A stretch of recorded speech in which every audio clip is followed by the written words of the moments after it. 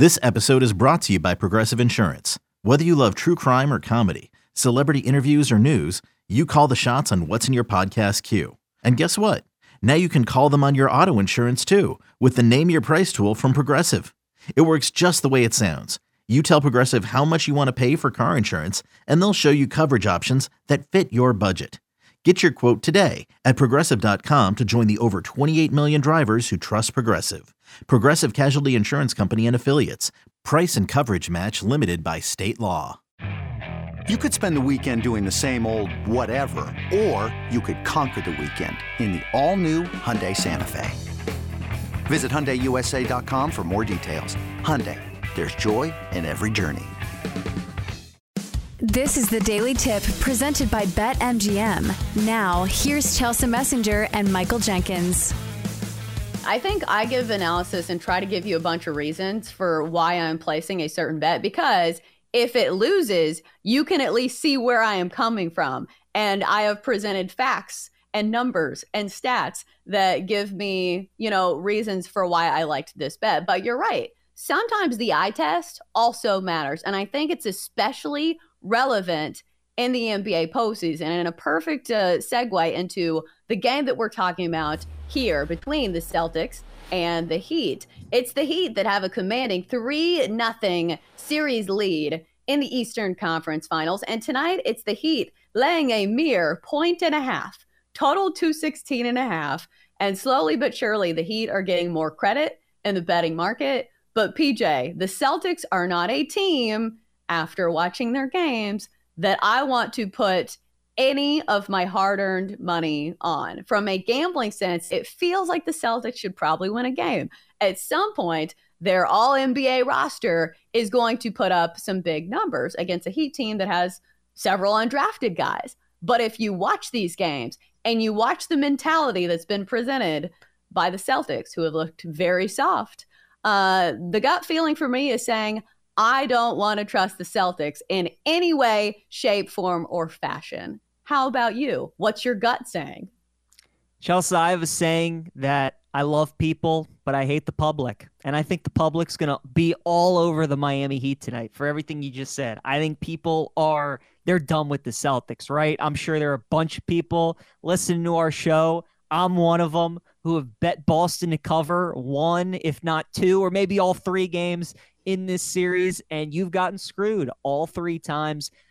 I think all the value here is with the Boston Celtics, though, tonight. So many times when a team's down 0-3, you have to ask yourself, is the motivation there, right? Is a team are they going to be 1-2-3 Cancun, or are they going to continue to fight? I know it didn't look pretty in Game 3, but because of how they played, because of how embarrassed they got, people are questioning their manhood. People are coming after the team. Mazzulla keeps getting hammered by the media and the fans. I do expect Boston to come out tonight and play really well. And I just think the spread, Boston should be favored in this game. I think Vegas wanted to make them favorites in this game, but Miami has cost them so much money, and they know that a lot of people are going to be on the Heat tonight, that if they make the Miami favorites, nobody will bat an eye, right? Miami won both games in Boston. They dominated Game 3 in Miami. Making the line Heat -1.5, nobody's going to argue with that. But you look at the lines in this series, Boston 8.5 Game 1, Boston -10 in Game 2, Boston 3.5 in Game 3. Now all of a sudden I'm supposed to believe that there's a 5-point swing in Miami tonight. I know that Game 3 was ugly. Chelsea, there's way too much value here. So I like the Celtics because, again, think about it from Boston's perspective. Win tonight. Go back home to Game 5. You're going to be huge favorites in that game. You've already lost 2 at home to Miami. You win that. All of a sudden, now you bring a Game 6 back to Miami where all the pressure is on the Heat. And, in a one-game scenario like that, Boston's done pretty good in elimination games so far this postseason. I think that there's some value on the Celtics tonight, and I would take them plus 105. I actually like Boston. All right, PJ, I'm going to argue the other side. And my biggest question is, you want to trust this Celtics team in the final couple minutes of a game This has been the problem for the Celtics. They have put together some good halves, but it feels like they cannot be consistent enough to play 4 good quarters of basketball, at least in this series. So if I was taking the Celtics, I think the only way I would take them is in the first half. But at the same point, you see the post-game press conference, you see the body language, and this is not a team I want to back. Like, at some point, I have to believe what my eyes are telling me. And you're right. I'm sure I'm with the rest of the public, but it felt like the play last night in the Nuggets game where everybody's saying, well, the Lakers are going to steal one. The Lakers, this is going to be their time. LeBron's going to go off. Well, LeBron did go off, but they still lost because the Nuggets are the better team. And at the end of the day, I'm starting to feel like the Heat are just the better team, plain and simple, with the much better head coach. I think the angle that I like better in this one, though, as opposed to maybe avoiding a fishy spread that looks a little fishy to me, I think I'm going to go with Jason Tatum here. And even saying that makes me nervous as well because he has been incredibly inconsistent. But the angle that has been the most profitable for me throughout the postseason in the NBA has been playing NBA superstars on the brink of elimination. Last night, it was LeBron James. I felt like we knew that he was going to force his hand and try to be more aggressive in scoring and getting to the free throw line. And what do you know? Scored 40 points. We've seen it in other games where superstars, even in losing efforts, put up big numbers. Jason Tatum had an absolute stinker last time around, but that was also a blowout. So it's not like he even played the entire time, finished with 14 points. So PJ, are you going to talk me off playing Jason Tatum tonight? No, this one, Chelsea, we are seeing eye to eye. I love Tatum. I love your reasoning behind it too, betting a superstar on the brink of elimination. But Tatum's just also proven inside the NBA with Shaq, Kenny, and Barkley, they always have this saying that superstars don't have 2 bad games in a row. And I think they're right on with that. And Tatum's kind of proven that this postseason. He only had 14 points in game 3. We remember in game 6 against Philadelphia how much he struggled. And then he drops 50 in game 7. So I'm expecting a big night from Tatum tonight. I think he has 35, 40 points. And I think that's my favorite play, more so than the Celtics on the money line, even though I do like the Celtics. That Tatum points prop I like quite a bit. So I am with you there. I think he has a big game. There was another prop that I like too, was Al Horford under 1.5 3-pointers. He's only hit 1 or fewer threes in 4 of his last 6 playoff games. He's been attempting them. He shoots about 5 or 6 a game. He just hasn't been making any. So I like Tatum points over, and I like Horford under 1.5 3-pointers as some props for tonight.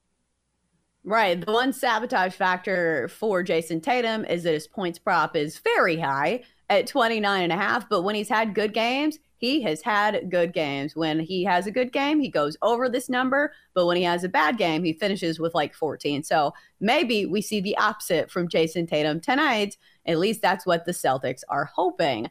I'm interested to see what we get from Bam Adebayo tonight, because he has been such a factor in most of these games. I think you throw last game out because it was a blowout. He only played 28 minutes. So you see the 13 points, only 3 rebounds. But in the other ones, the games have been close.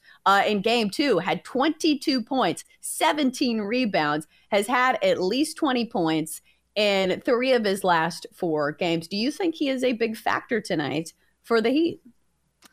He could be. I mean, Bam is just, it's so tough. You know, Miami's a tough team to bet just because of how so well balanced they are. And Jimmy Butler's the one superstar. And then after that, like, you just don't know who's going to step up any given night. And you really, I mean, even Bam, you know, the points, the rebounds, like, it fluctuates so much. I never know who to bet 3-pointers, like if it's Strus or if it's Lowry or if it's Vincent. So really, you know, Jimmy Butler, like, going with his points prop on nights where the Heat need him to play like a star or are normally a pretty good bet. He's actually been having a lot of turnovers in this series. So betting Jimmy over 2.5 turnovers tonight might be a look as well. But for Bam, I'm going to stay away from that. The Heat, I mean, it's just, they're a tough team to bet because of how well balanced they have been this season. So 17.5 is prop. I mean, it feels about right. I'm going to stay away from that, though. I just like the matchup here because he is matched up pretty well against Boston, averaging 25 points per game, including these games and the regular season matchup. So something about playing the Celtics usually means Bam Adebayo is scoring quite a few points. So I would lean towards the over. Maybe I'm not going to play it. But what are the other storylines in this game that you were interested to see? For me, as somebody who is hashtag always rooting for drama, I'm interested to see if Jimmy Butler continues to troll the Celtics, because usually I'd say this team has a 3-0 series lead. Maybe there's some complacency involved, but it feels like the Heat really want to stick it to the Celtics. Do you think there is going to be any lack of urgency from the Miami Heat tonight? I mean, I think Jimmy's definitely going to try and stick it to Boston as much as he can. You know, when he was at the press conference last year at the end of Game 7 when they lost, he said, we'll be back.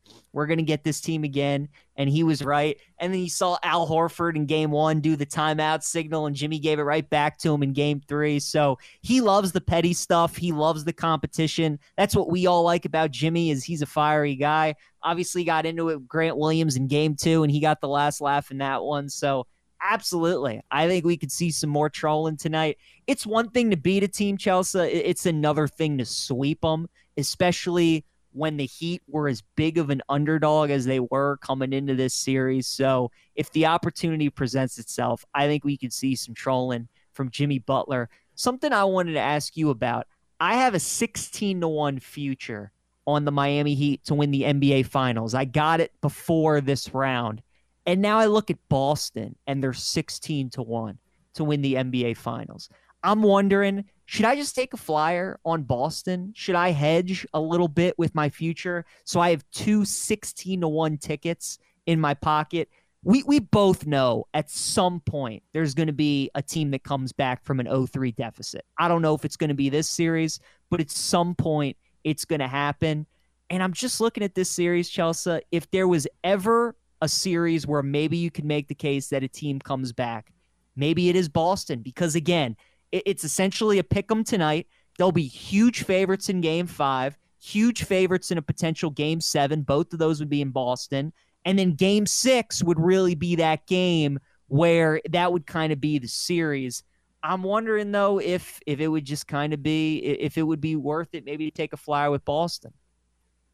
PJ, at the risk of sounding stupid, are we watching the same games? You want to put some money on this Celtics team to come back from a 3-0 series lead? And I get what you're saying, because it's 16-1 and it's strictly based on value. But also you'd have to do another hedge, because both of them have a chance to make it to the NBA Finals, but there is a chance that neither of them win, because there's a team named the Denver Nuggets on the other end that has a very good shot at winning the NBA Finals. So what would the alternate hedge be? Because wouldn't you hedge your hedge as well? Do you get what I'm saying? Yeah, well, I would. So, having a 16-1 ticket, you have a lot of wiggle room. So I'm wondering if I throw a little bit of amount on Boston, knowing that one of the bets would lose, but I'd still have great value on a 16-1. And then you're right. I would maybe need to hedge potentially in the NBA Finals against Denver to guarantee myself money, or I would let that 16-1 ride and hope that it cashes and either Boston or Miami ends up winning the NBA Finals, one of the two teams. So let's play, Dreamland or whatever. Say the Celtics advance out of the Eastern Conference Finals. You want to trust Joe Mazzulla in the NBA Finals without even hedging? Come on, man. I'm going to have to rib you for that one. For more, listen to the Daily Tip presented by BetMGM. Weekday mornings from 6 to 9 Eastern on the BetQL network, the Odyssey app, or wherever you get your podcasts.